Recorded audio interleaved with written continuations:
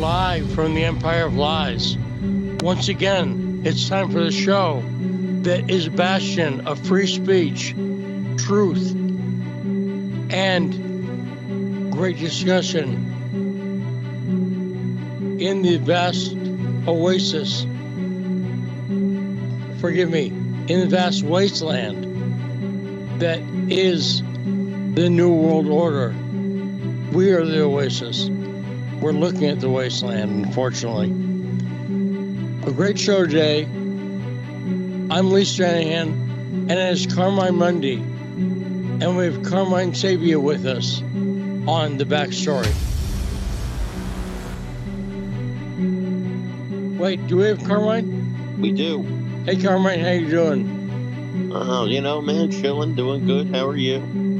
I was fine. I had a great weekend anticipating World War III being started by Nancy Pelosi going to Taiwan. I'm sure, like everyone, I thought about World War III.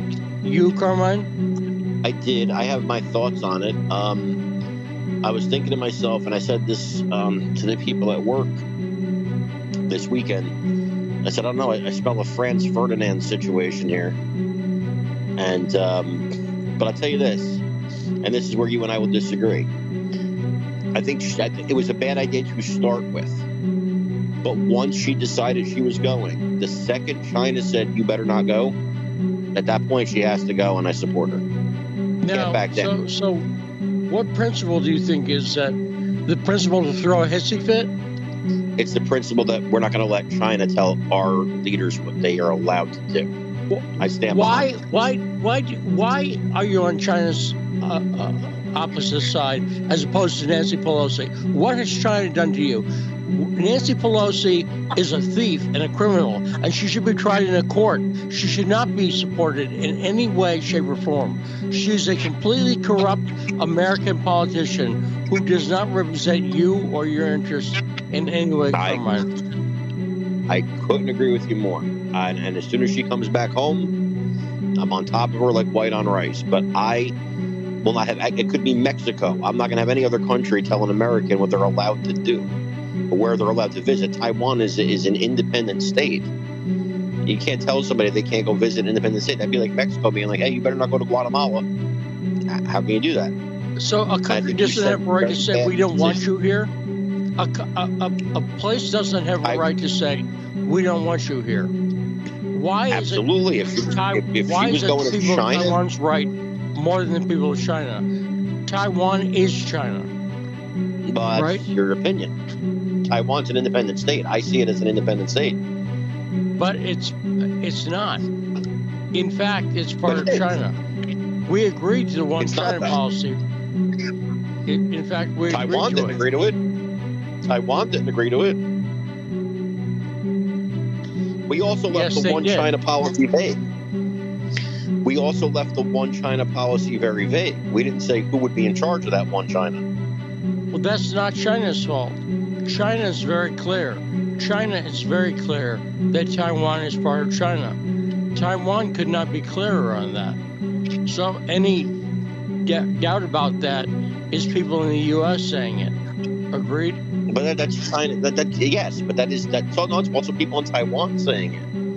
People in Taiwan don't believe they're part of China. So if California is seceded from the Union tomorrow, please. Who told you that? Who told you that?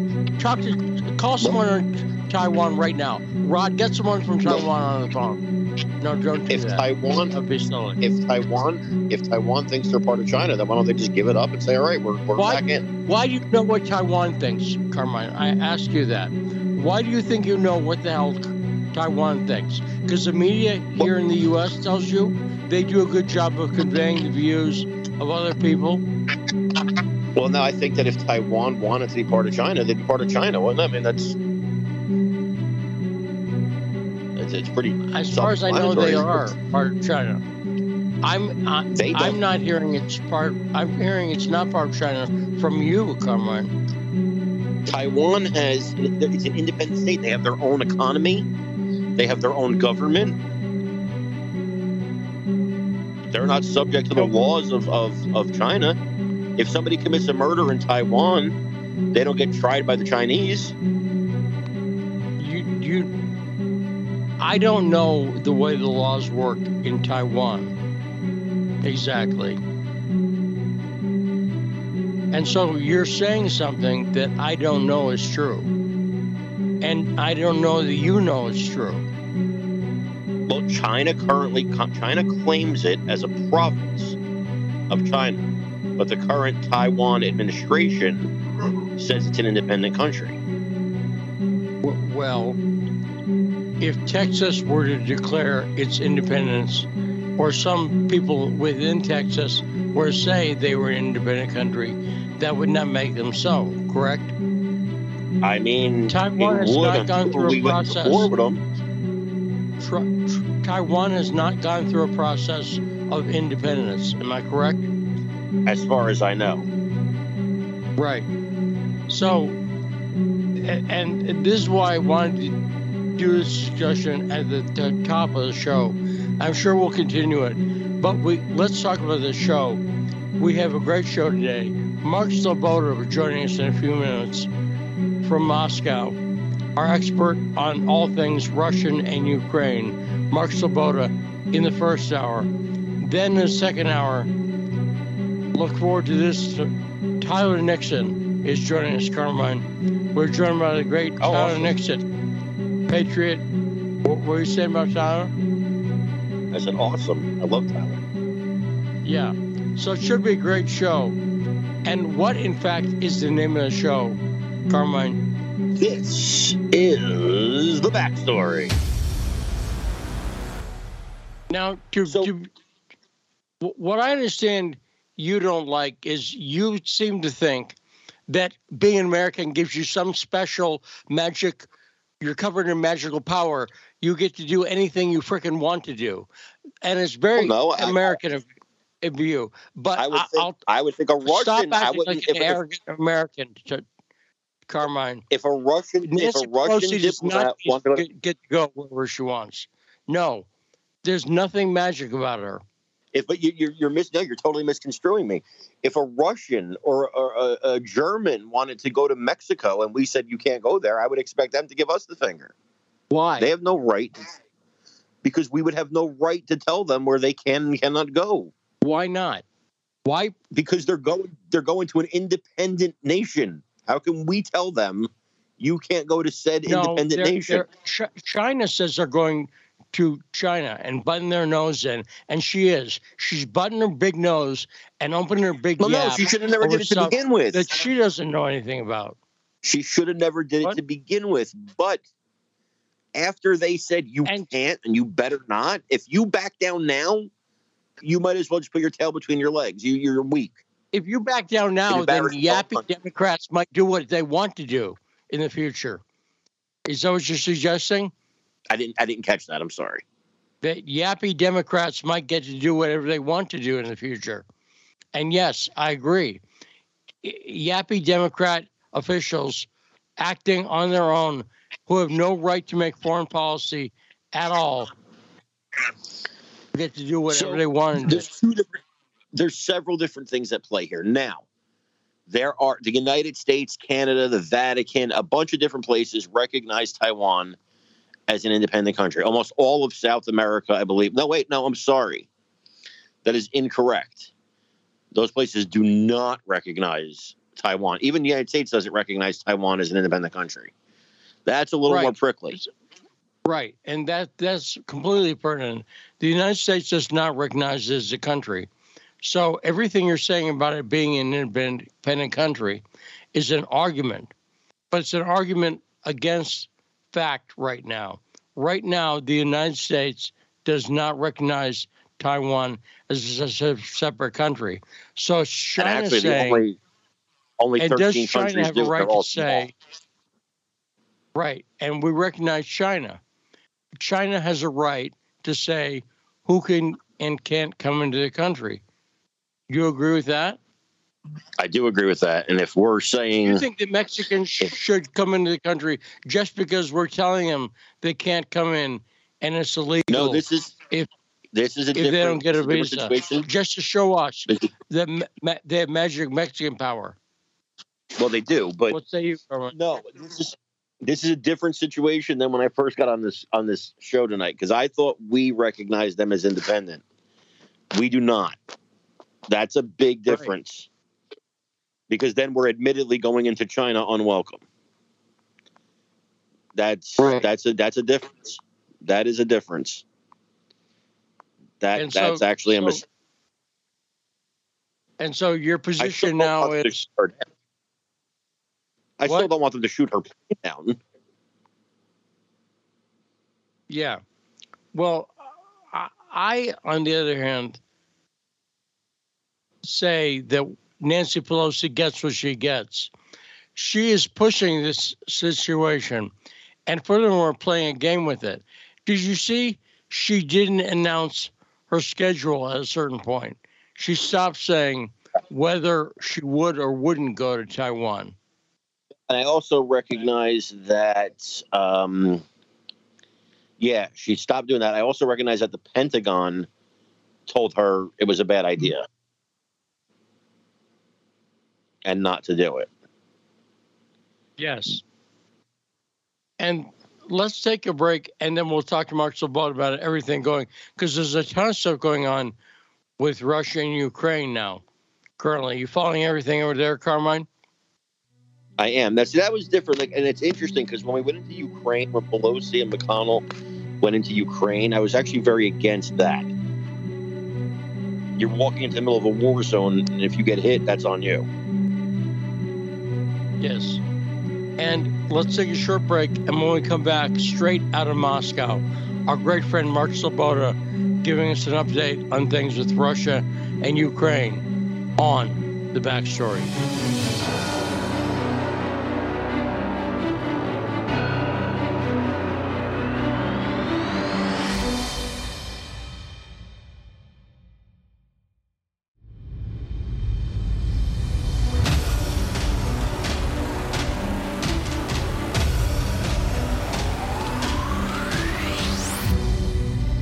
And we're back on The Backstory and on the radio on 105.5 FM, AM 1390 in the Washington, D.C. area. Joined now by great friend of the show, author, writer, and geopolitical analyst, straight out of Moscow. Mark Sleboda is with us. Hey, Mark, how you doing? Lee, Jason, thanks for having me. It's always an honor and pleasure to be on The Backstory. Good. You're on with Carmine today. Just letting you know that, Mark. I'm sorry. Yep. No problem. He's very happy to see you. Carmine? Or hear you. Carmine? Or hear you. You guys can't hear me? I can hear you. Yeah, we hear you, Carmine. Oh. So Mark, first off, what's going on with the situation with the prisoners, the POWs, the Ukrainian POWs, whose president apparently was hit by a missile attack? Who is behind that attack? Yeah, there's no question of who was behind that attack because it was done with U.S.-supplied HIMARS. It was the Zelensky regime. And the reason they were targeted is because they started talking. They started blabbing their mouths about the atrocities they committed, and the various signals, green lights, and commands they were given from up above, leading right up to Zelensky's office itself. So they were dealt a blow. And there's no question Zelensky is happy to use the neo-Nazi battalions in Ukraine as, useful for his regime.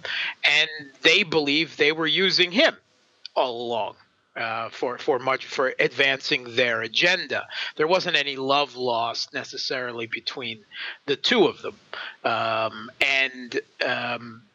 They were potentially, at some point, a restriction on Zelensky's room for maneuver in the country.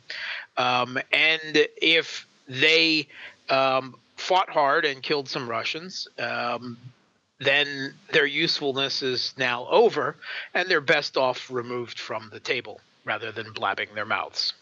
Now, who is Ukraine blaming for this? Ukraine is saying it would be the most inefficient Russian move of the entire military action, because it seems to me if the Russians are holding him prisoner, they could go up to the cell with a rifle and take care of that a lot cheaper and safer than launching a missile. Am I right? Yeah, I mean, if they had wanted to kill them, they could have just killed them all at Azovstal, and no one would really know for the wiser. They didn't have to take them as prisoners of war. They didn't, keep them. The International Committee for the Red Cross, was visiting them as prisoners of war. There is no talk of any of the type of abuse that we have actually regularly seen from the Kiev regime against the Russian prisoners that it has captured, including videotapes regularly made of Russian troops being shot, tortured, and killed. They filmed them and put them online themselves because they're quite proud of it, and they regard it as some type of psychological warfare. So the Kiev regime. Yes, and I pointed out that Stefan Bandera himself had psychological problems. He used to put wooden stakes under his fingertips when he was in school to prepare himself for the torture he'd face. It's a Gordon Liddy kind of move. But Bandera used to torture himself, and Banderites are known as being sadistic. Are they not? Certainly their politics, I would say the fascist politics, predisposes them towards such a psychological condition. Yes, that's right. Now, and typically this move of blaming Russia for things that they're doing, this is one of their plays, right? Oh yeah, They've done this continually. Continually. I mean, just continually. I mean, almost anything that they accuse Russia of doing is almost certainly one, disinfo, and two, pure projection of something that they are doing. Now, Carmine Sabia, we're joined on Carmine Monday by Carmine. Do you have any questions for Mark Sleboda? Yeah, no, I mean, I'm just trying to know how the war is going. Is there an end in sight?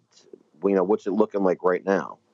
Yeah, I mean, no, you should not expect an end in sight. This will almost certainly go on for months, probably years.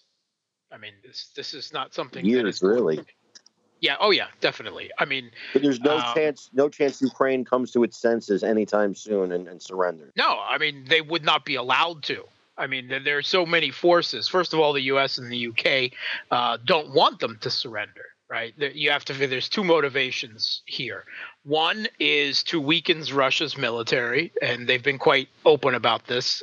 Secretary Austin spoke specifically about that. Yeah. But more importantly, they want as many Ukrainians to die as possible. Now, why do they want that?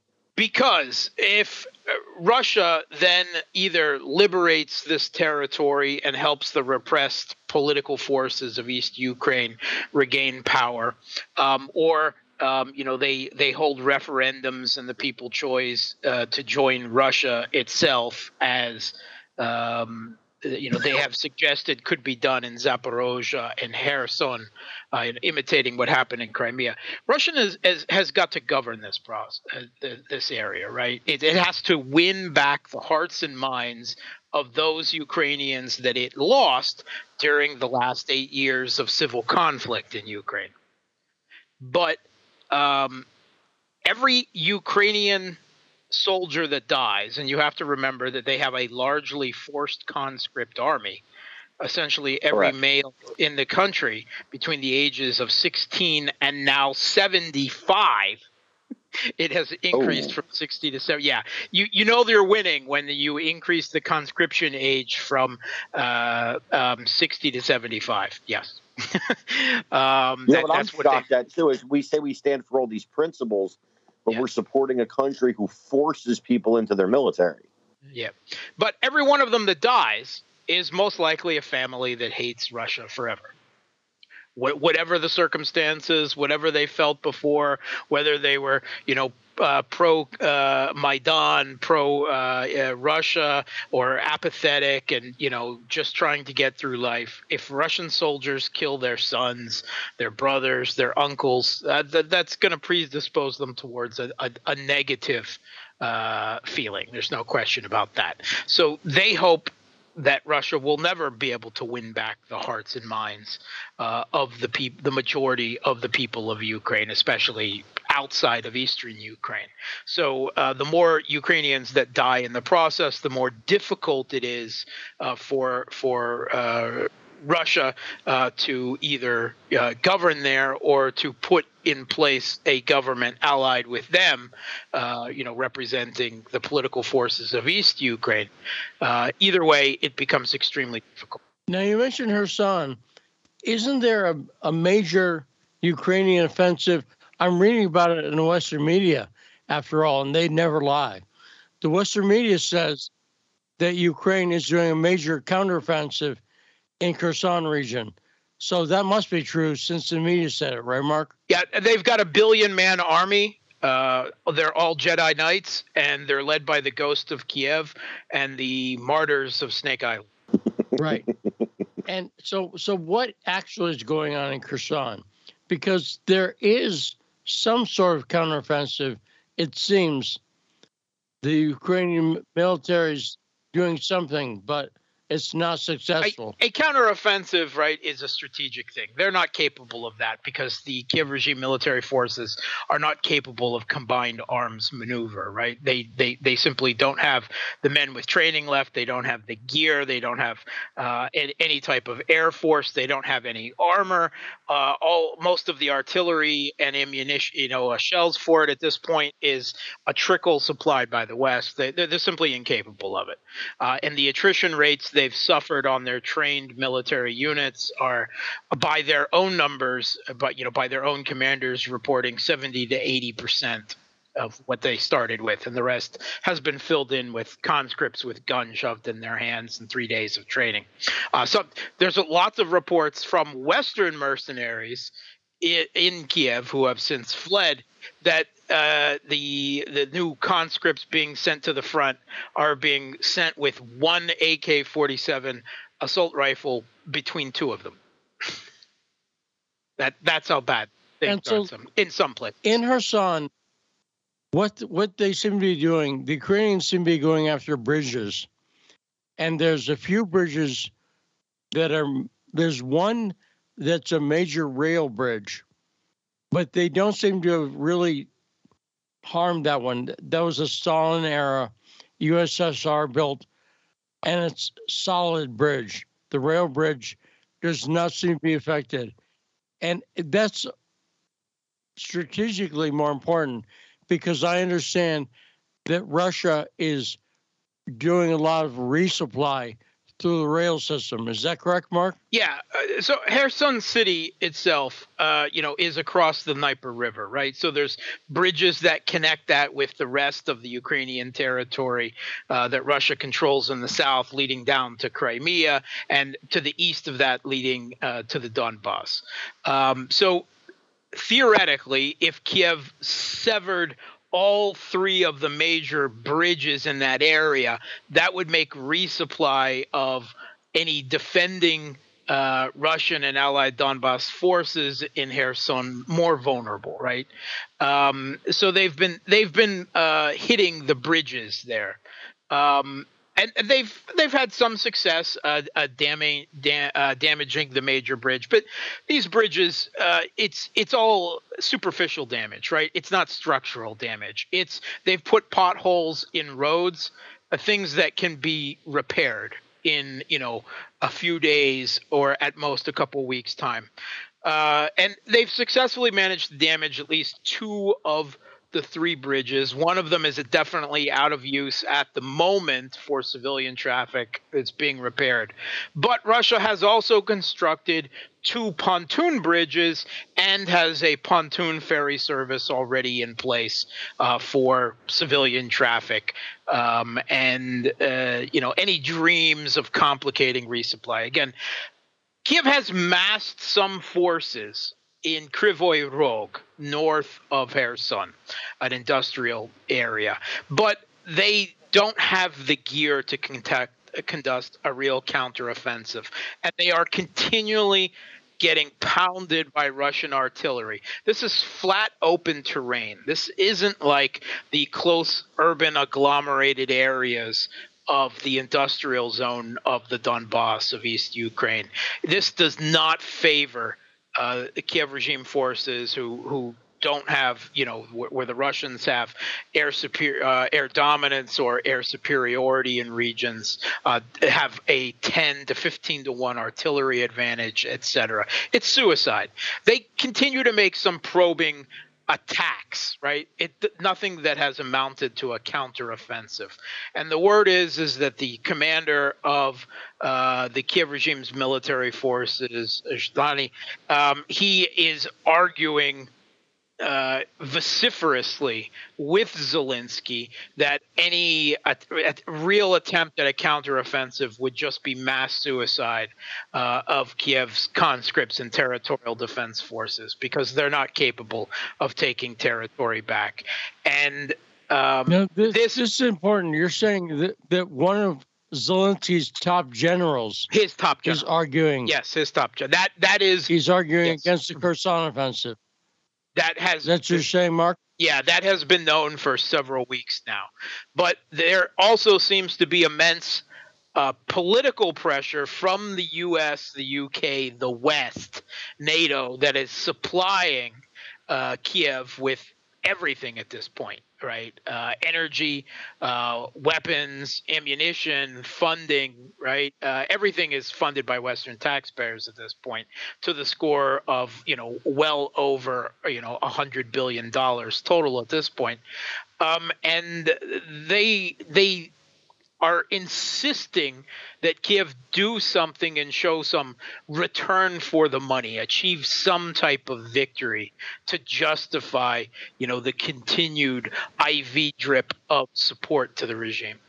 And Mark, there's rumors, and again, a lot of these come on Russian Telegram or someplace like that, but there are rumors that Zelensky is facing an assassination attempt. And there's rumors. Yeah. So talk about that, Mark. What's the reality? According to the Kiev regime itself, Zelensky has survived at least 12 assassination attempts since the intervention started. Now, we have no way of knowing if this is true, but certainly the last one was just a couple of weeks ago, and that was coming from one of his own advisors, presidential advisors, who announced that on social media. And, there's a lot of political forces in Ukraine that don't like him, right? First of all, there's everyone, which is essentially half the country, that opposed the Maidan, right? The people of East Ukraine. There's also a lot of oligarchs. He has his oligarch supporter, but he has also crossed oligarchs as well. And in particular, he charged the former Kiev regime president, the one directly after the Maidan, Poroshenko, the candy oligarch, with treason. So there's a political axe there to grind between them and the oligarchs that supported Poroshenko. And surprisingly enough, one of the oligarchs who supported Poroshenko just ended up dead in the last couple of days. The Kiev regime says that his house was targeted by a Russian missile. That seems somewhat unlikely. And there is a lot of talk that the damage was actually done by an explosive, and that Zelensky is taking advantage of the opportunity to eliminate all political opponents in the country. And it could probably be said that it's probably likely that a lot of them are or have been trying to get rid of him as well. Well, and let's talk about what we can say with some certainty.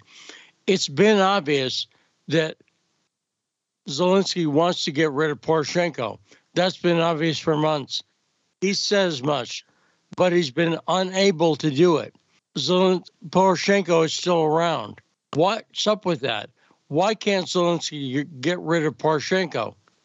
Because the West. The West told him to just knock that whole bit off because it's making Ukraine look bad the way they're trying to present it. That was a clear command from the U.S., from the U.K. Knock off the persecution.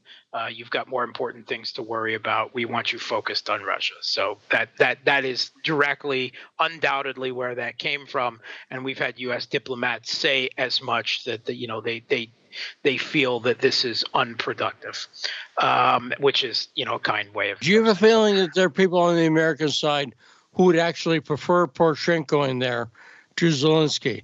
Do you think that some Americans would prefer the chocolate oligarch to the committee?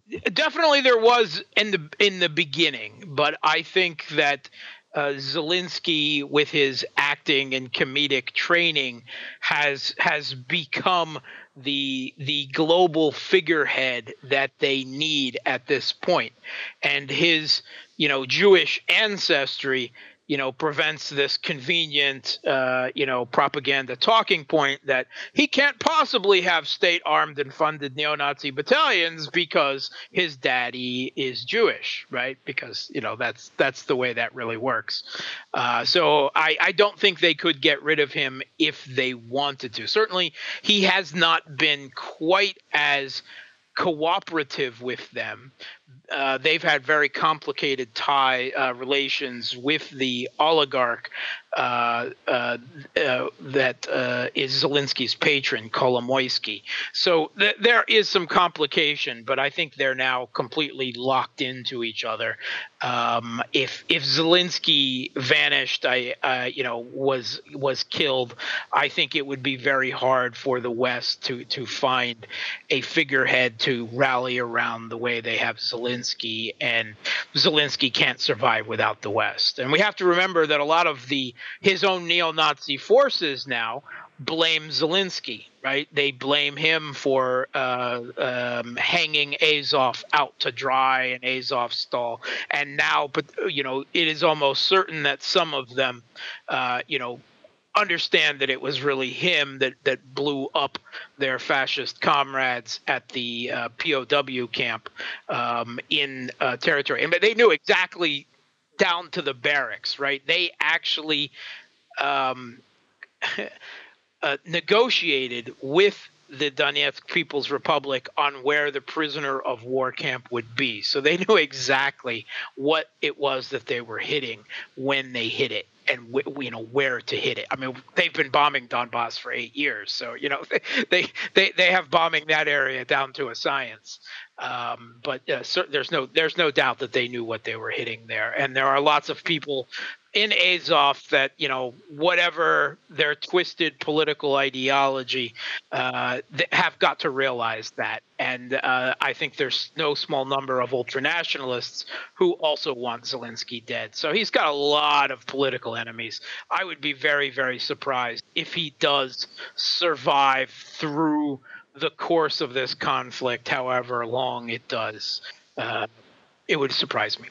Now, and it's worth pointing out in the issue of Zelensky being Jewish and therefore he can't be supporting neo-Nazis. The main person who supports Zelensky is Kolomoisky, the oligarch, who was both obviously Jewish and a big supporter of the Azov battalion, correct? Yeah. Who's Kolomoisky? Yeah, Azov and several of the other battalions, not Idar, Tornado. Yeah, he's funded several of them from the beginning, yes. And apparently he didn't get the memo. He's also an Israeli citizen, so. Yes, right. And he didn't get the memo. If you're an Israeli citizen, you shouldn't be supporting a neo-Nazi, apparently. He didn't get that memo, but Zelensky did, and he says it over and over again. In fact, I saw him on CNN the other day. Wolf Blitzer was actually asking Zelensky, how does it make you feel? Does it hurt your feelings when they accuse you of being a Nazi and you're Jewish? and apparently it hurts his feelings. Yeah. Mark, so feel bad. No one accuses him of being a Nazi. They accuse him of having state-armed and funded neo-Nazi battalions and pinning Hero of Ukraine members on Nazis, right?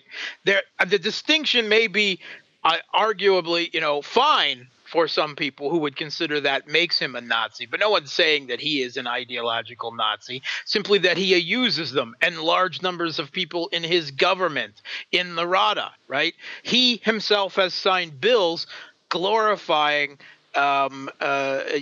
dozens of Holocaust perpetrators and Nazi collaborators as heroes of the country, celebrating their birthdays as national holidays, including Stepan Bandera. He himself said of Stepan Bandera, lots of Ukrainians thinks he's a hero, and that's normal and that's cool.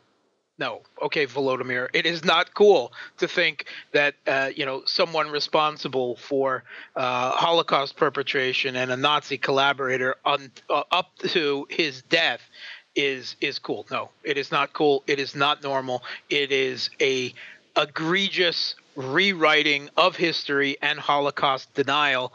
And if that makes you a capo, then let's call it what it is. Stephen King thinks it's cool. Yes. So yes. I don't know what your problem is. Yeah, I did a piece on Stephen King myself on my own YouTube video channel. So anyone who's interested in my opinion on that can see me talk about exactly what the problem with Stephen King's complete ignorance of both history and current events in Ukraine and why that's such a problem.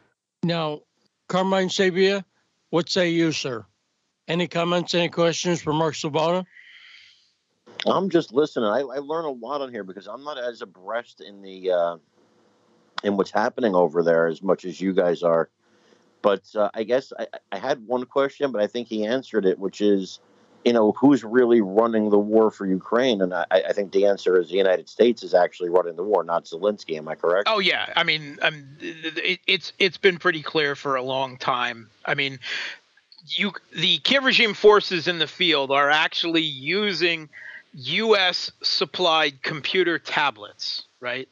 That are updated by real-time U.S. satellite information. And there are, according, again, to the Western media, the Washington Post, which revealed it, there are CIA and NATO special forces on the ground, right?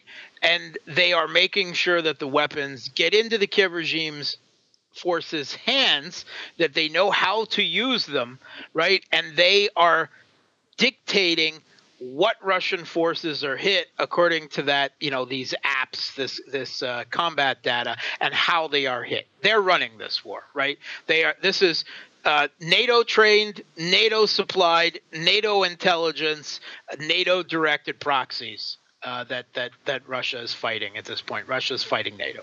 Now, Mark Sleboda, yeah, go ahead. No, I was saying that's how I see it as well. I feel like it's not a that's question. my one big drawback about Pelosi, going to Taiwan is, how many if Taiwan and Russia, if China and Russia get together, that's not good news for the United States. China and Russia are together. I mean, they've been pushed together for a long time now. They say militarily. They say that their relationship is stronger than an alliance. I mean, that's it's now. Let me, since you're bringing up Taiwan, I want to talk to you about this, Mark. And it seems to me that because you're an expatriate American, you are able to. Actually, I emigrated from the U.S. to Russia, so technically I'm a Russian citizen. Right, you're a Russian citizen, but you know what I mean. Yeah. Because you were raised in America. Yes. It seems to me like you're able to see America with a somewhat objective view. It seems to me that a lot of people who grew up someplace but don't live there anymore see it more objectively than the people who might live there in some ways, because they're not dealing with the pressures of being part of that country, but that's thing what the country does. Does that make sense? Sure. And do you feel like as an Yeah, and I Yeah, also go have ahead, 6 Mark. years of military service. They'll let me see a side of the U.S. that not everyone else sees either. So, No, right. So when I know what I think of this situation with Nancy Pelosi and China, and who would have thought that World War III could be started by Nancy Pelosi? I'm just going to point that out. It's a little weird. But how do you view this situation between Nancy Pelosi and China? And it seems to me it's obviously pushed by the Biden administration using Nancy Pelosi as a proxy in their war against China. yeah, Do you agree with that? Let's face it. There is bipartisan political consensus on the U.S. Provoking, antagonizing, confronting China. Right? There is no one in Washington who doesn't support that. That is universal. Whether it's Nancy Pelosi or Joe Biden or Donald Trump or Mitchell or anyone else, they all support this. Right? It's complete across the board. And I mean, there is a long history of this, right? Technically, the U.S. recognizes Chinese sovereignty over Taiwan. That Taiwan is part of China, but they've had this policy of strategic ambiguity, where in reality they are and have been supporting Taiwanese separatism, most importantly with tens of billions of dollars of weapons for decades now, and they have recently, in the last decade especially, adopted a kind of salami slicing tactics towards moving the United States towards a political recognition of an independent Taiwan, where they keep backing up. We've had Joe Biden twice at least now come right out and say that the U.S. will support Taiwan in a conflict with China, and then walk it back and say, "Oh, our policy hasn't changed." And Joe Biden may be senile, but he's not that senile, right? This is a clear tactic of signaling to China while trying to maintain the political status quo while the U.S. continues its Asian pivot and building up its military forces in the West Pacific that it sees as necessary to beat China off its own coastline. And one of those is the placement of land-based intermediate range ballistic missiles within the theater there on Guam, southern Japan, and elsewhere, because they think that China has a missile advantage and it will cut their carriers down very quickly, and they're trying to even that out. It's a race as military forces, naval and air forces, are built up on both sides of this there.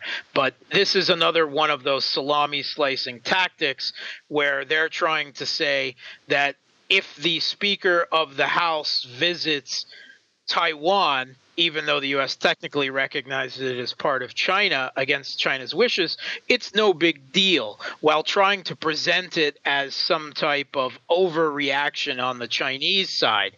And then if China accepted this, then they would go one step further and say, open a representative diplomatic office in Taiwan, which Lithuania has already done on the U.S.'s behalf.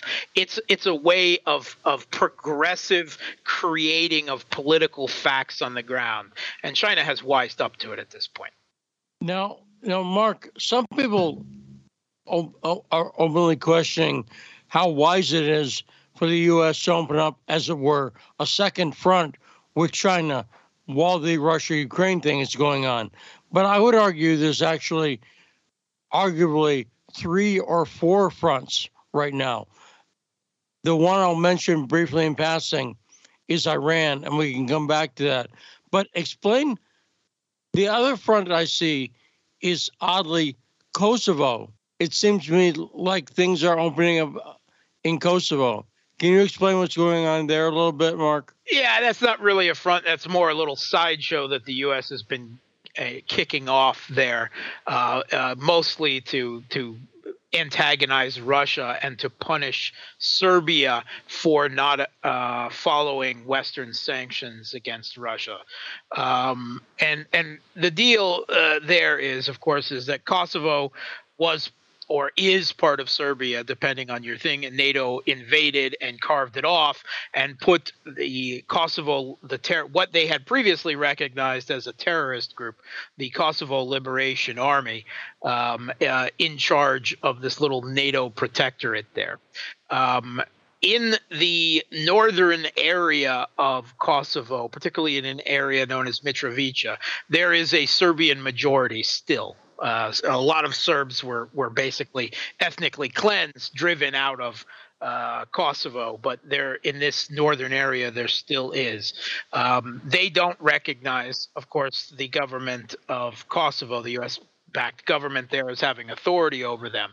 Well, right after their visit to Washington, they started enacting a policy whereas they no longer recognize, as they had previously agreed to do, the identity documents, license plates of the Serbian residents of Kosovo, for the half of the world that recognizes it, and they were going to basically use it to as another measure to drive more Serbs out of the area. And Serbia basically gave their intention to respond if the Kosovar Albanian military forces started, further atrocities to enforce this against the people in northern Kosovo. For the moment, it appears to have been backed down, but it is only a 30-day reprieve that the KLA regime in Pristina has agreed to delay the implementation of these new identity document laws by another 30 days. Now, I agree with you that it's a sideshow, but a lot of these sideshows, I think, have the potential, and thinking of the situation with Lithuania and Kaliningrad, where that situation was a sideshow, but it had a potential to blow up into something bigger. Is this a situation, it's Kosovo like Kaliningrad, and a situation with Lithuania, where it could potentially blow up into something bigger? I think that there is a couple of situations around the Russian periphery where it's not enough for the U.S. to put a stick in Zelensky's hand and go tell him to poke the bear. He says, well, there's this little bear cub down here in Transnistria and Moldova, and there's this other little bear cub over here in a Serbian majority, northern Kosovo / Serbia, for those of you who recognize that Kosovo is not a independent country, and the same thing in Kaliningrad. They're trying to destabilize this whole thing. I think it is a terribly insane policy to try to be destabilizing all of these periphery disagreements at the same time as they are in a proxy and economic war with Russia in Ukraine, and poking Iran and provoking China at the same time. I think they're insane. I think, and I'm not the only one. I mean, take a look at the most storied living international relations scholar in the United States, the realist John Mearsheimer. He's quite clear that the U.S. has created this entire situation. They're entirely responsible for it, and he thinks it's also insane and suicidal. Even Henry Kissinger. Well, let's talk about Iran. Yeah, you mentioned Iran, and that's the other situation. Because Donald Trump pulled out of the nuclear treaty, the JCPOA, yep. Right. Yes, because he did that, we can't get back in it. And at first, it looked like Biden would get us back in that deal. on general principle we could of doing the opposite. They would just have to withdraw the sanctions that they have since put back on Iran in contravention to that treaty, but they are unwilling to do that. Right. So it's very clear that the Biden administration has no intention of getting back in that, right? Yes. Yes, I think it's perfectly clear. And so the fact that Trump pulled out of it works for them because Trump did the work that they didn't want to do. I don't think the Biden administration would have pulled out of it, but I don't think that they care that Trump did.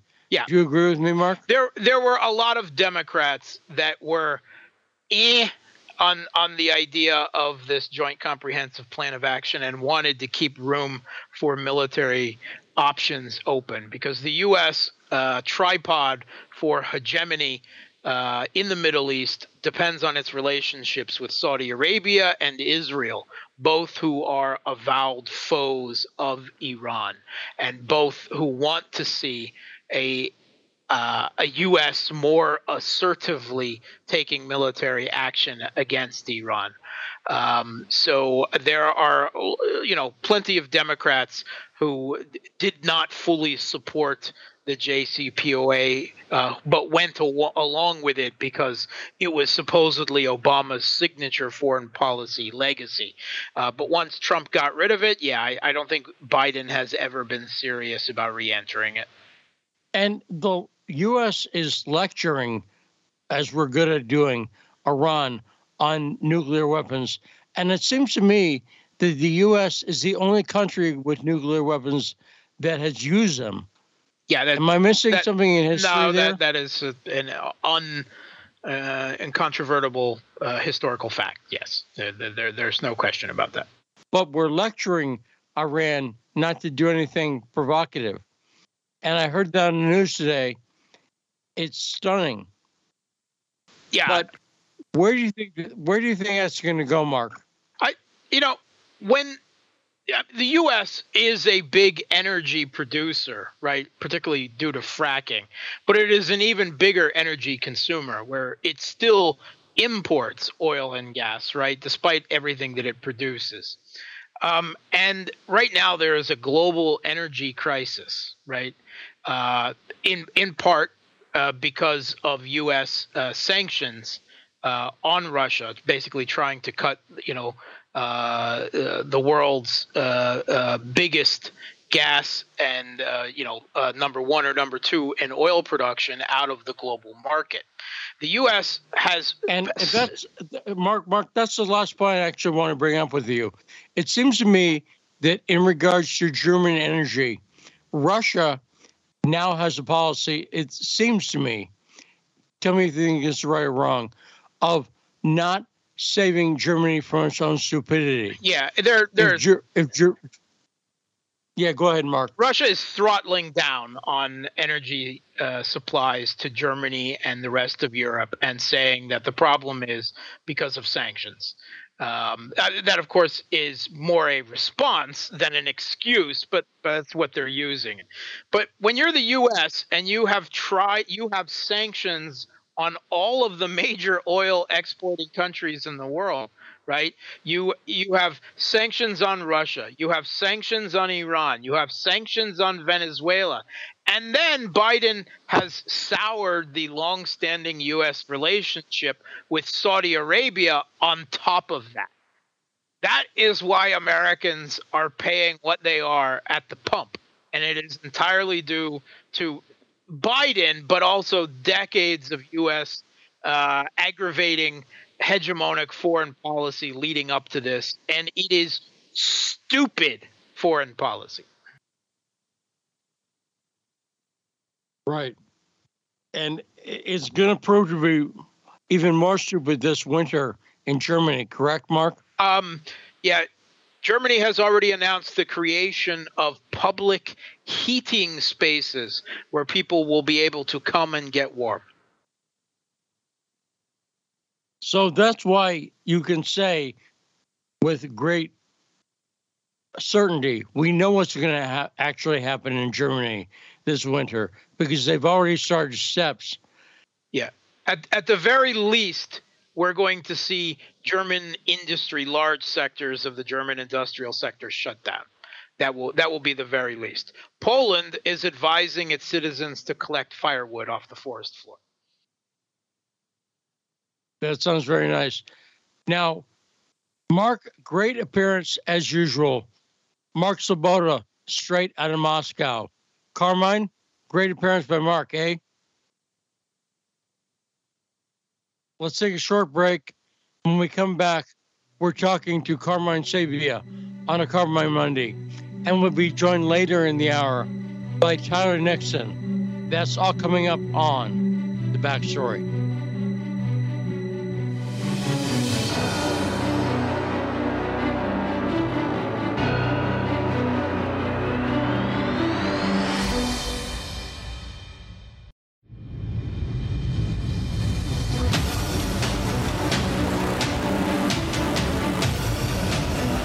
Live from the Empire of Lies for the second hour on the Monday edition, a Carmine Monday edition of The Backstory.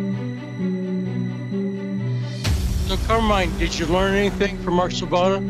I did. I like listening because I don't know a lot about, all the geopolitical stuff in Ukraine and Russia. I only pretty much know what I hear from you and what I see on TV, which contradict each other. So I always like to hear other people's thoughts and insight, But I have a question for you. Yeah, go ahead. Do you think we're intentionally trying to provoke some kind of major war? I think some elements in the government are, obviously. Now, because I think there's some very, very hawkish elements who would like to see a war and test out our weapons. Is that what it's about, really? For some of them, yes. Some people are, I'll put it like this. The fact that they are playing What Happens in Case of a Nuclear War ad in New York. You saw that, right? Oh, yeah. I live in New Jersey. It's huge. That's scary to see. Yes. So somebody produced that ad about what to do in case of a nuclear war. And they like the fact that they produced that ad. They're thrilled by that. Does that make sense? It does. A little thrill runs up their legs. Now, joining us this hour is our friend Tyler Nixon. And Carmine, what is the name of the show? This is The Backstory. Okay, let's get the calls. 202-521-1320. Tarif, thanks for waiting. What's on your mind? Yeah, thank y'all for taking my call. First, I'd like to say free Julian Assange. I have 3 comments. The first comment is this. They had a raid in Florida, the People Liberation Socialist Party. They kicked down the door and tried to say that they was working with the Russians because they was asking for reparations, what happened to African Americans. And because the FBI, did that, now you made them image more, they increased the image. Now what they can do, they can go around the world, talk about different things, dealing with the struggle or dealing with, Africa, Central and South America and things of that nature. And also be surprised, nations might let them speak at the UN. U.S. is just, they're losing their mind. They're losing a narrative, The second comment, from what I understand, Serbia and Kosovo. Well, let me just interrupt you there, Tarif. That situation, Caleb Maupin, who we've had on the show many times, has commented on that a little bit. And the fact that the FBI raided them. And that, I'll put it like this. The fact that they're implying now that reparations is an official position of the Russian government, that's what they're implying. And it's bizarre. But do you find that a little weird, Tarif, that they're saying Russia cares about reparations that much? I don't think Russia cares that much about it. It was just they were saying that because they brought it up in 2019, and that it was interfering in elections. So they're trying to tie it to the election. And I forgot his name. Amaladi, I ain't pronouncing his name right. The leader of the movement said they had no ties to no Russians dealing with that. Even though he'd been a Russian in 2014, but it wasn't no conspiracy or anything like that. He was just talking about reparations, trying to bring it up. And furthermore, since I'm Russian-affiliated media, according to Twitter, I should point out that I am against reparations and have spoken about it several times on this show. So apparently I did not get the memo from Vladimir Putin that's an official position. We're pushing reparations. That's because there's no official position. So that's worth pointing out. But go on, Tarif. I just wanted to point that out. What other point were you making? Okay. Serbian and Kosovo was on the edge of fighting, but right now the heads cooled down for at least a month right now. We got all this tensions burning up over the world. And my last comment, I got to finish this. Pelosi is going to Taiwan. It just came out today. So tomorrow morning, our time, Eastern time and Central time, Pelosi should be arriving in Taiwan 2200, which is 10 o'clock tomorrow time, right? This is going to happen. This is my opinion. China, all these speculations coming out that if Pelosi land or try to land, if U.S. aircraft is following the aircraft, Pelosi aircraft, they would be shot at or maybe even shot down. So if that happens, then a war would start, right? So you will have a war between U.S. and China, direct war, no in-betweens, and the price of cargo that's coming to the United States and petroleum that's coming to the United States will skyrocket because insurance on those ships will go up, right? And you will it'd be hard-pressed to look for crews to jump on them ships to bring that cargo and petroleum to the United States or even to China. So you will have a war where you see every once in a while a tanker might go up in smoke. Nobody would know. Now, let me ask you a question, Carmine. Do you think Nancy Pelosi, on her way into a country she's not welcome in, is about to be a victim of human trafficking? Do you think so, Carmine? Is she a victim of human? At her own hands, yes. Self-human trafficking? I don't want to think about that. I don't know. A couple weeks ago she had that picture. And maybe she's trying to sell something that I don't think anybody wants to buy. China is offering Nancy Pelosi free ground transportation in the back of a very hot truck. Now, that is completely tasteless on their part due to the tragedy we had here recently. And I resent what China's doing, but they're saying she'll be kept cool because they're going to give her one of those little fans. You seen them? Oh, man. Brutal. I agree. China, very bad taste. But, Tarif, anything else? Great call as usual. Yes. I have to finish that point. The price of fuel will skyrocket to $8, $10, maybe $12 a gallon throughout the nation. Even though the United States will be mad with China, but at the same time, when people go to that pump and go to Walmart and see the price of those clothes and shoes and fuel, people will get upset and look at the Biden administration again. So if they're trying to do this to try to win in November, it might backfire. We might have a lot of casualties on our side. Chinese going to have a lot of casualties. Nobody's going to win with this. The price of fuel going to skyrocket throughout the world. So we're all going to suffer. Thank y'all for taking my call. Great call, Tarif. Thanks for the call. Take care, bro. And any thoughts, Carmine? I still have my mind on this China situation. That was messed up, what you said about, because after the thing that happened with the illegal immigrants in the back of the truck here, no, that's messed up. So the question is, who benefits from this? And the answer is someone.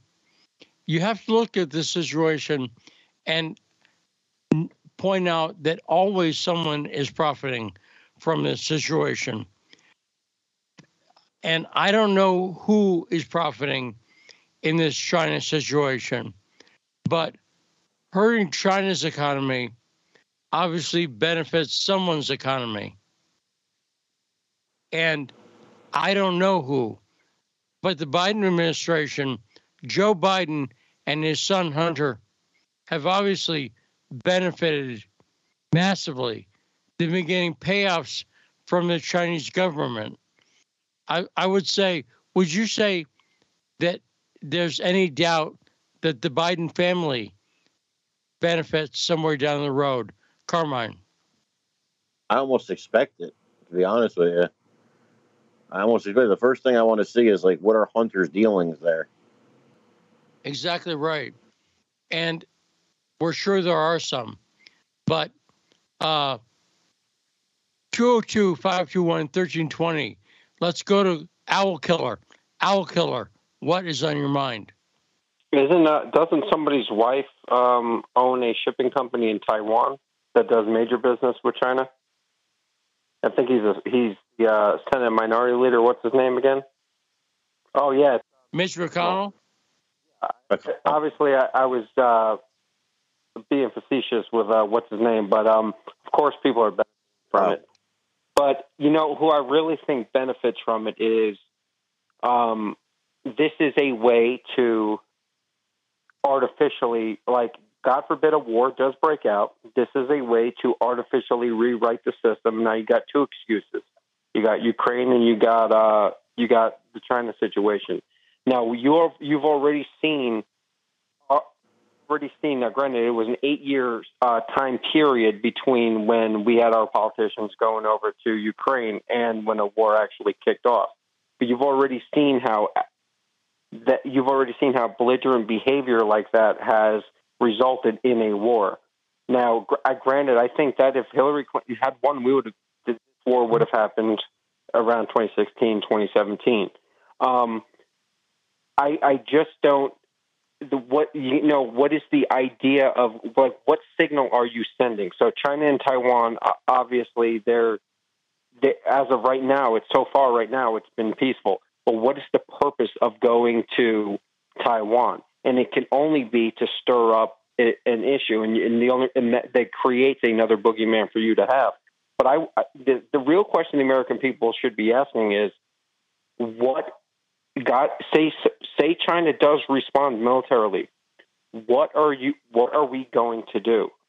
Absent nuclear weapons, what are you going to do if China sends 200, 300, 400, 500,000 troops over there?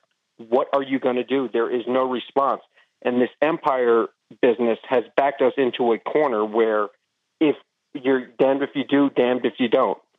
And, you know, in a large scale. Well, I'll go. Let me stop for 1 second. I'll go a little further than that. But just ignore the military aspect.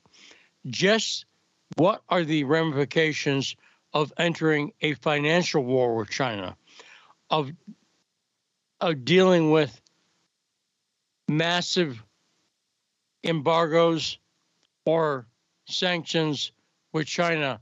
I would argue it will be much more severe than Russia. And Russia, what we've seen is the economic war with Russia has not worked out well for America or Europe. And the China situation is a much harsher economic war. Would you agree with that, Owl Killer? No, definitely. But that's along the lines of where I was going. Yeah, I'm going like worst case scenario, but no, the financial implications are catastrophic for us. And, you know, we have been failed by our leaders that put us in a situation where they went around in the 90s and decided that they were going to deindustrialize us.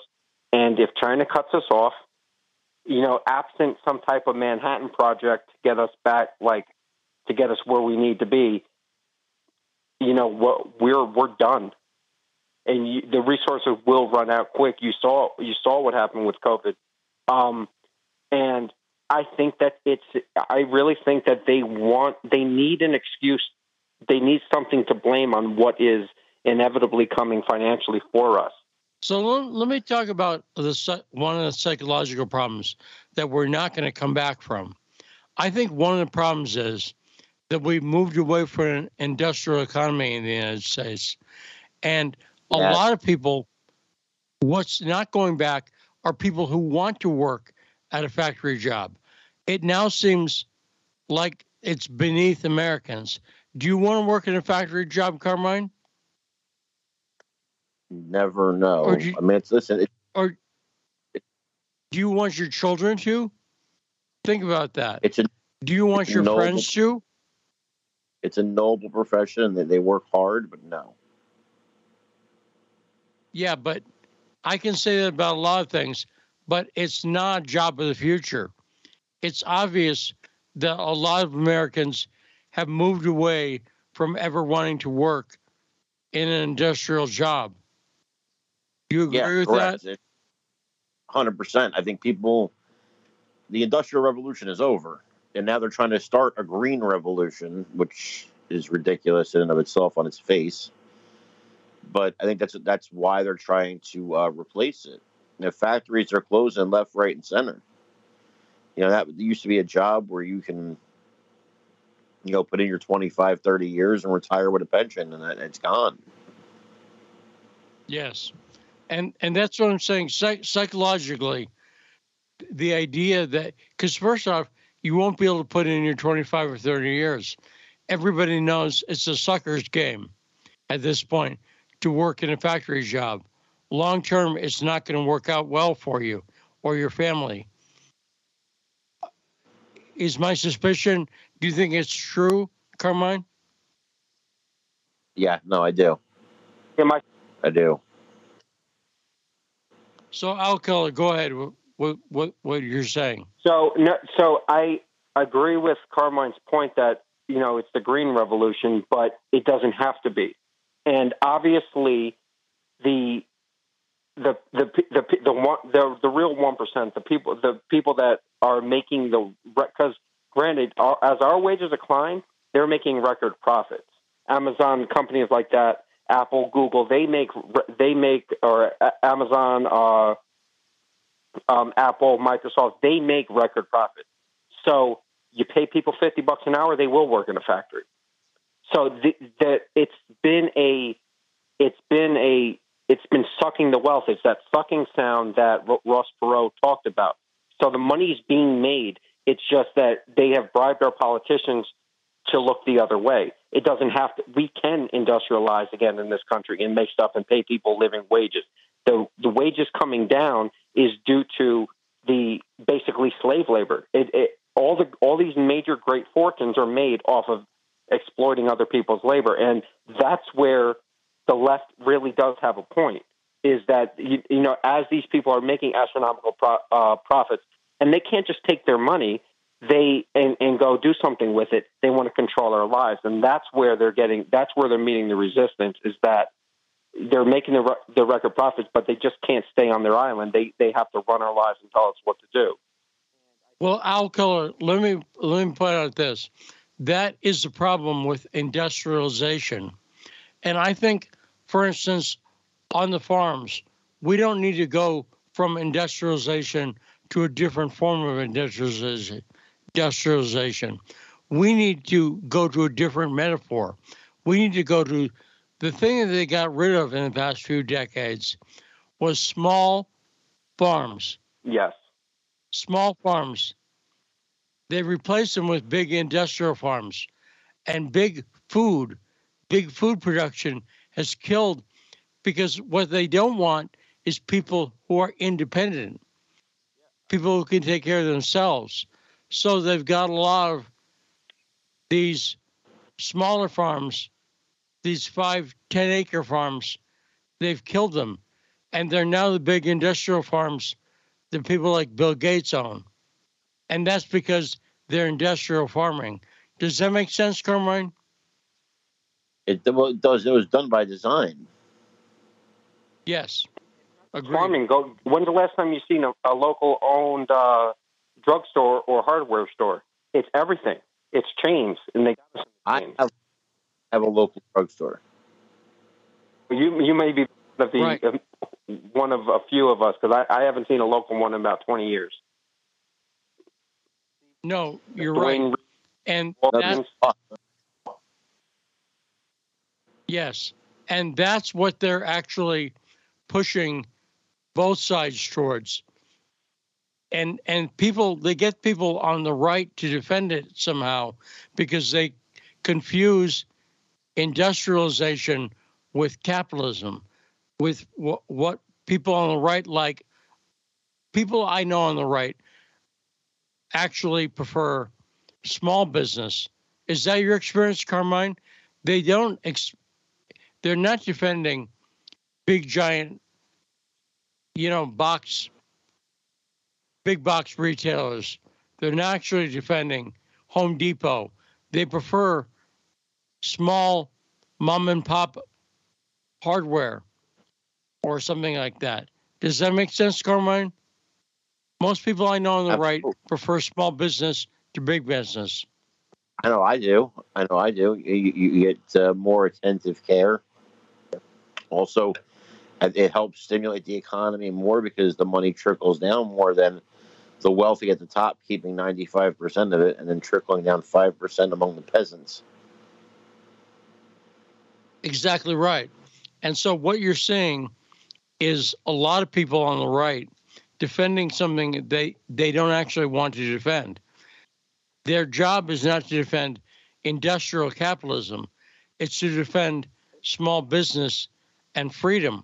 The other thing that a person who owns the local hardware store can provide a living wage for themselves and their families and their employees, because a big box, a store like Home Depot or something like that, those are cookie cutter jobs.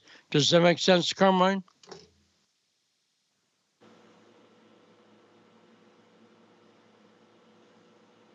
Carmine?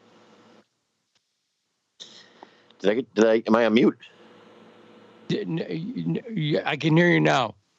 But do you agree that the jobs that are provided by big box stores, such as Home Depot, aren't the kind of jobs that are a career? Does that make sense? Well, the sad part is that it used to be, though. There used to be a time where that could be a career, and that time, unfortunately, is long since passed. Okay. So, yeah, no, I agree right now, because right now, yeah, they can't be a career. And I even don't think that the goal is actually that kind of economy. I think what a lot of people on the right really like is entrepreneurship and small companies. We like this gig economy that's going on right now. I think that's a great economy. Yeah, because it gives you more freedom. Their own finance. Yeah, people are in control. Yeah. Now,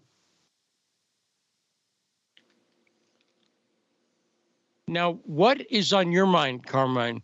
When you look at the news cycle now, what is exciting to you? What's a big deal to you? Right now, this monkeypox thing is bothering me.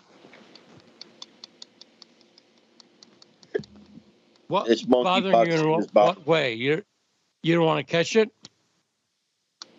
Well, I'm not going to catch it because I'm pretty sure there's a real easy way to avoid it. But that's what drives me nuts. Because I look at it and, look, I believe that a large portion of people on the left, and I'm talking about people in power, like not so much the everyday, leftist that's walking around among us, but the people in the higher positions on the left. I believe the goal is now and has always been the moral degradation of society. So I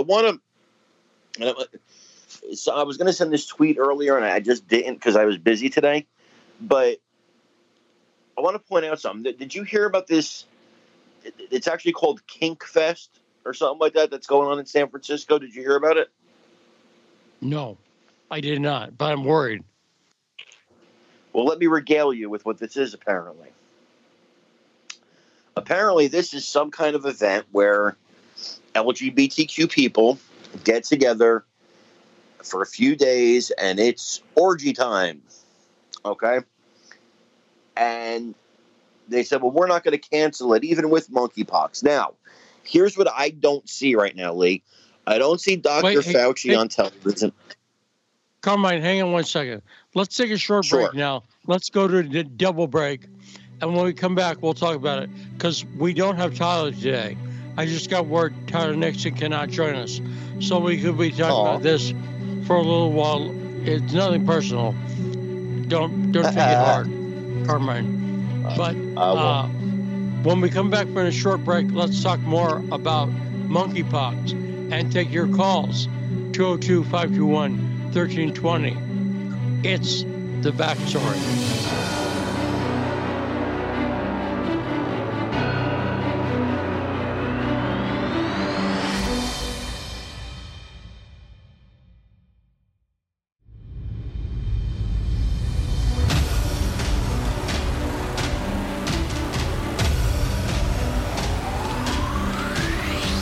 We are back on the backstory and on the radio on 105.5 FM, AM 1390, in the Empire of Lies, Washington, D.C.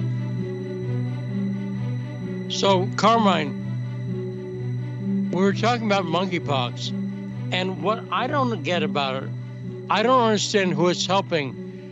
They seem to be denying that it's a gay and bisexual man's, it is spread by people having sex with men. They are absolutely in denial about this, but here's the thing. Here's my issue, okay? They're doing this kink fest in San Francisco, and you're not going to see anybody on TV saying they shouldn't do this. This is a super spreader event.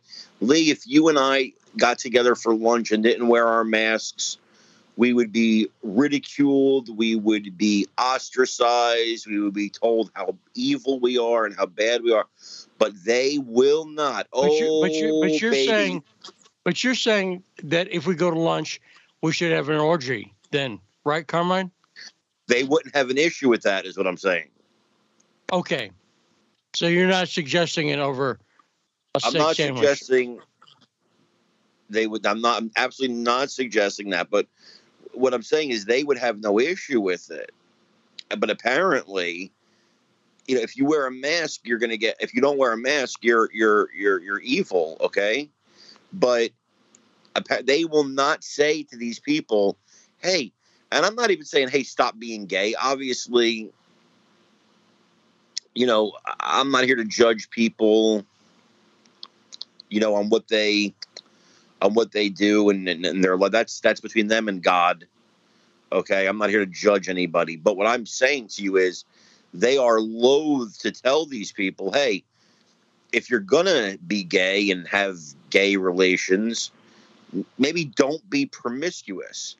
But they refuse to say that. Let me point out that you're specific, because it's an old joke I like. People said that AIDS was a gay disease, but the lowest percentage of people who had it were lesbians. So therefore, lesbians were God's chosen people when it came to AIDS, because they had the lowest figure. So when you're saying homosexuals, it's not all homosexuals. It's a bigger percentage of men. It's homosexual males. Having sex. It's males. Right. Correct. Am I correct? It's gay. It is gay men. Right. And bisexual men. And it's not mean. I'm not saying who I want to have it. I'm saying factually. No. In the same way that if I say sickle cell, African Americans suffer from sickle cell anemia more than white people. That's not racist. That's a warning to someone that you may, you know, do you see what I'm saying? It's not harmful or biased to tell you if there was a disease that affected white people more. For instance, managed immune syndrome, something like that. Something where you're more likely to get it when you're white. And I'm sure there are some diseases. It is not racist to say that. It's just factual. No, there are right, there's some diseases. There are some diseases that you can get more if you're black. There's some diseases. I know there's oh gosh, I forget the name of it. Some kind of anemia that you can get if you're Italian. You know? And I think I can still say this, but this could get us banned on YouTube. Women who have a uterus are at higher risk for getting pregnant and therefore triggering Roe versus Wade. So I'll take it for a little further. Only women have a uterus.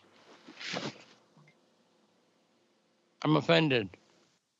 I'm sorry. I'm sorry that reality offends you.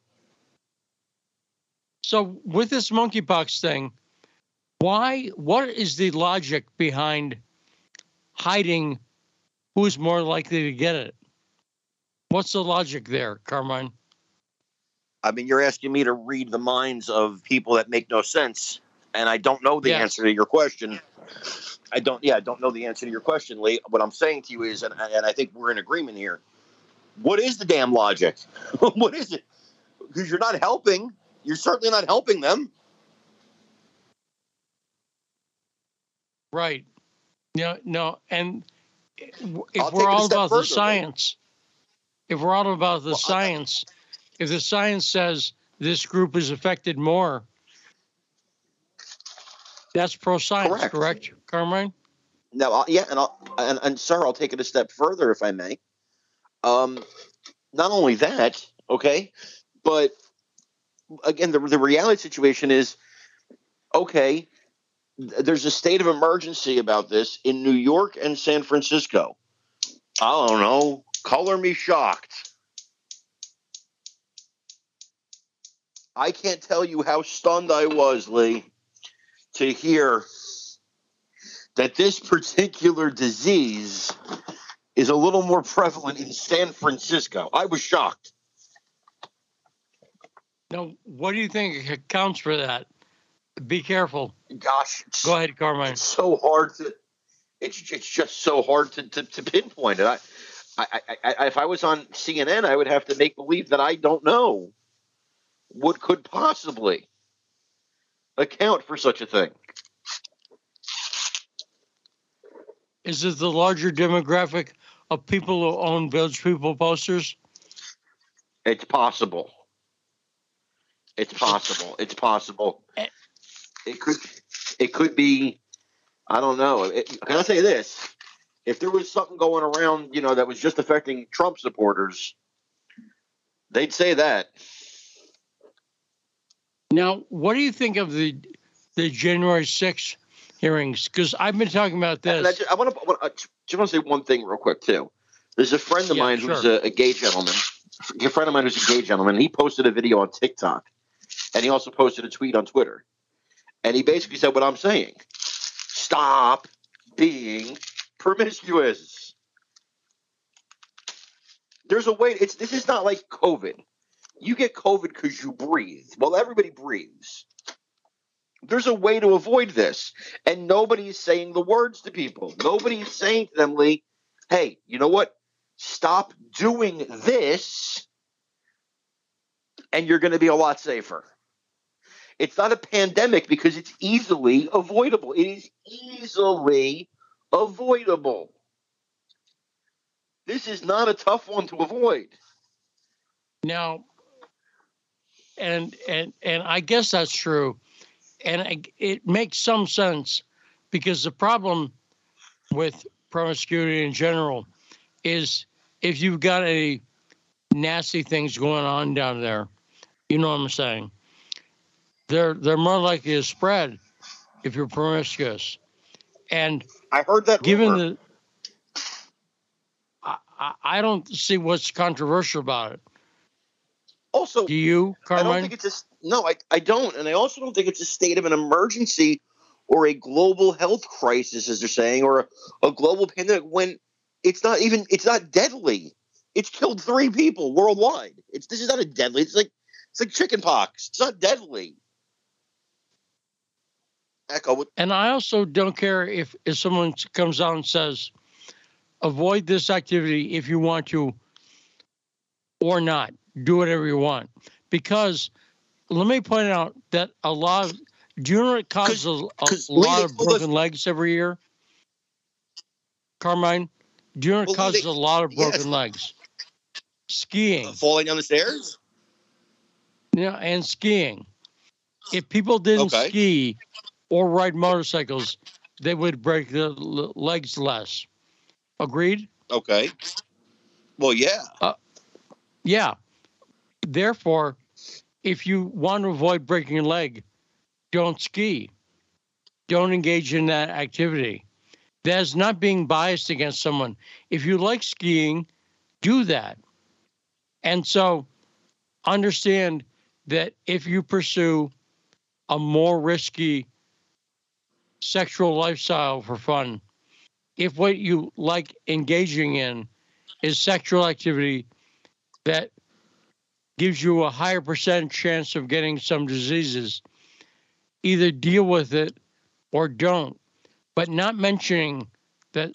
Imagine if mentioning that skiing causes your leg to be broken. Imagine if that got you thrown off Twitter or thrown off social media. You can't mention it because it's biased against skiers. You see my point, Carmine? Yes. Yes. It's stupid. Well, we're being run by stupidity. You know it and I know it. We're being run by stupidity. So speaking of stupidity, what do you think of the January 6th hearings? And what do you think of the fact that Brian, I forget his last name, I want to say Talbot, the FBI agent who kept Hunter Biden's laptop from being investigated is the same FBI agent who gave the Steele dossier the thumbs up. Did that shock you, Carmine? No, not at all. Listen, it's so corrupt. It's so corrupt, Lee. It's so corrupt. And did you hear about this? This broke during our show today. But Guy Reffitt got the longest January 6th sentence to date. Never even entered the Capitol. Got 7 years in prison. Yes. For what? For inciting a riot, or I'm looking for the exact charge here.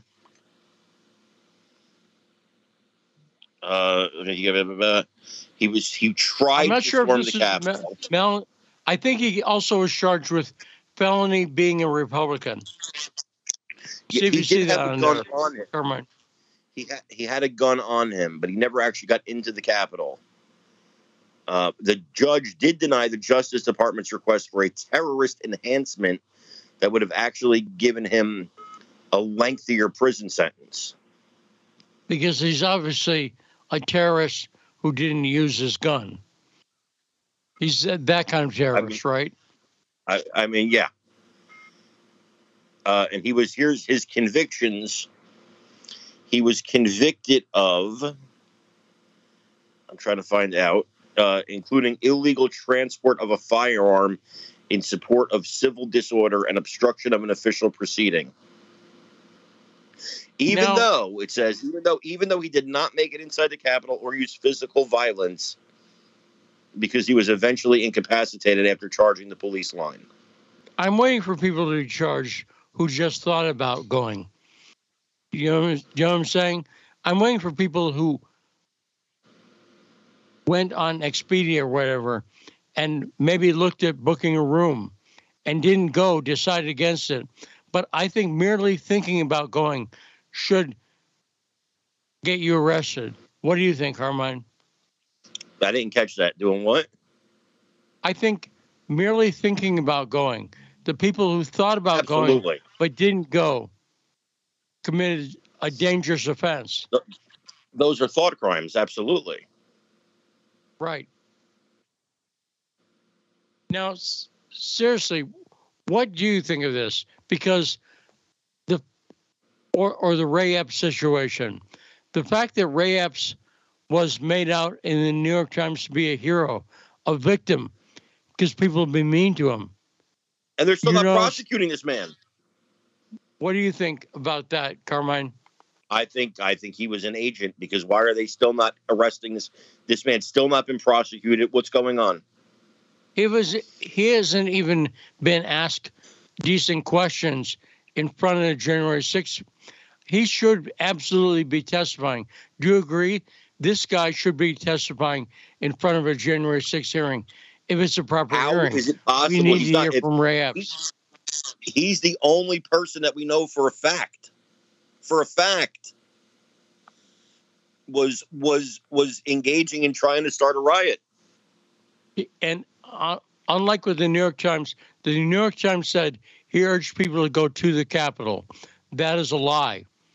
He urged people to go into the Capitol. He said it as clearly as possible. You've seen the video, right, Carmine? I watched it, yes. Ray Epps said, we have to go inside the Capitol. And despite him being on video saying that, the New York Times said he urged people to go to the Capitol. That is not what he did. Right, Carmine? That is not what he did. He was urging people to go in the Capitol for an insurrection. So why didn't the New York Times say that? Why did the New York Times say that he told people to go to the Capitol? Why, Carmine? I don't know, Lee, but I have an idea that perhaps, just perhaps, he was working for the federal government. And the fact that they were saying, the fact that they're covering up what he did, and I don't know how else to say it. This is a blatant as cover up as you can imagine, right? They're covering up what he said. They're lying about what he said in the pages of the New York Times. And still, a week later, and tell it is uncorrected. Explain to me why Liz Cheney and Adam Kinzinger are not interested in this. Right. They should be calling for this guy's head. And did anything that Steve Bannon did? I mean, James Clapper lied in testimony in front of Congress, lied about our national security situation. Clapper did that. Do you remember that? I do. But I would say lying to Congress should be worse than not appearing. Do you agree? Well, one would think that. I mean, they're going to try and put Steve Bannon in jail, which is psychotic. And do you think they're going to try to put Trump in jail? That's the open question. And I've asked you before. Yes. But are you coming around to the idea that Trump is going to be indicted? Yes, he's going to be indicted. Absolutely, he's going to be indicted. Absolutely. Now, I didn't think so, but I do now. Yeah, because it's obvious what turned your opinion on that, Carmine? When Garland said they were investigating him, at that point, that's just a matter of time now. I didn't think they'd want to set that precedent. Now, what do you think the people's reaction is going to be when Trump gets indicted? Now, think it through, because there's going to be multiple reactions. Most people I know won't do anything, but do you think that's going to spur some people to action? Do you think so, Carmine? I think yes. I think if you think that January 6th was something, that's beyond January 6th. But I'm willing to bet Liz Cheney won't say anything about that, right? Liz Cheney is going to lose, by the way. They had a big New York Times story about she's very unpopular in Wyoming. Yeah, go ahead, Carmine. She has no chance. She has no chance, bro. Yes, and they love every couple of days. Everything they put out about Marjorie Taylor Greene is negative. Yes, she's someone I've come around to quite a bit. I realize that every time I hear Marjorie Taylor Greene say something, I agree with it. Every time she says something, it doesn't sound that maniacal to me. What do you think of Marjorie Taylor Greene, Carmine Sabia? I like what do you think of? I like her, but I would like to think that there's certain things I wish she didn't say. Such as? I mean, she's said some dumb things. She said some dumb things. And she's also made some... I don't doubt you, but name one. Gosh, I mean, off the top of my head, I can't... The Nazi stuff, about the Holocaust. I can't remember her exact words, but there's been a few times where I shook my head and like, oh, geez, maybe you shouldn't have said that. Or when she messes up a word, because you can't. Let me tell you something. You could trip down the flight of stairs on your words like Joe Biden and Kamala Harris, but if you misspell something as a Republican, that will trend on Twitter. So you got to triple check what you write. And I'm just saying, I find it interesting that you can't think of anything specific. Don't you a little bit think about it? No, because there was nothing. There was nothing horrible, you know what I'm saying? But there were things where I was like, and it's kind of like Trump. When Trump was in office, there were things where I was like, there's a better way to say X, Y, Z, But on Trump, I still have a problem with him shooting missiles into Syria. That was my problem. I'm still problem for me that Julian Assange was taken from the Ecuadorian embassy and that Trump did not pardon Assange. So I have problems about very specific things. Whoa, but I think that Marjorie Taylor... Breaking. United States kills Al-Qaeda leader al-Zawahiri in drone strike in Afghanistan. Well, I'm in favor of that. Me too. Because I know... But we'll talk about that.